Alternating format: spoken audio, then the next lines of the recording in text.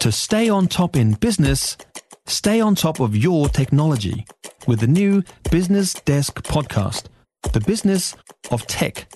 Listen on iHeartRadio or wherever you get your podcasts.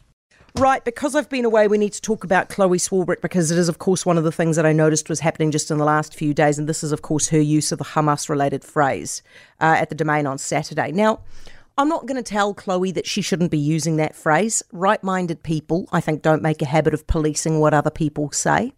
I don't think it crosses the line into incitement to violence, so it's not going to break the law, so she can technically say that if she wants to. But she might want to really consider whether she wants to be saying that phrase.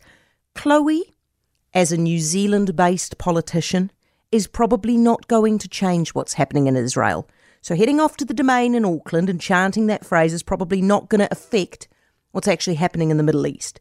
But it does have the power to affect what's happening here in New Zealand. We have got based here in New Zealand both Palestinian and Jewish communities who are hurting, and many members of those communities will be quite angry about the situation at the moment. You don't have to look far to see evidence of that. The graffiti on the fence of the synagogue in Epsom that popped up in the news today, that's some evidence. Got the anger at the pro-Palestinian rally at the Domain on Saturday, that's obvious evidence. The apparent boycotting of Jewish businesses in New Zealand. You've got the level of vitriol on social media that is genuinely surprising to some people when they weigh in on the subject and see what comes back at them. People are clearly feeling very strongly about this. And what they don't need is a political leader in this country with a high profile then jumping up on stage and whipping up that anger or that fear.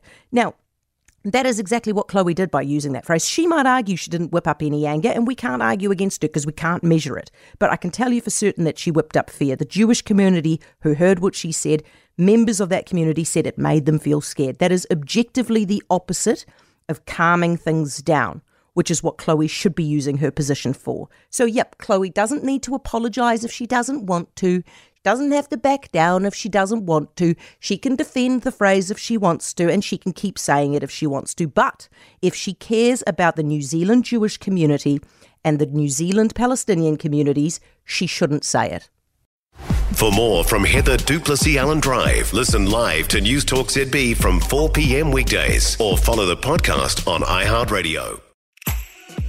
If you enjoyed this podcast, you will love our New Zealand Herald podcast, The Little Things, hosted by me, Francesca Rudkin, and my good friend Louise Airy. We focus on all the little things that you can do to make a positive impact on your life and to cut through the confusion from the health and wellness industry. Join us every Saturday to hear from the experts for all the tips and advice you need. Just search The Little Things on iHeartRadio or wherever you get your podcasts.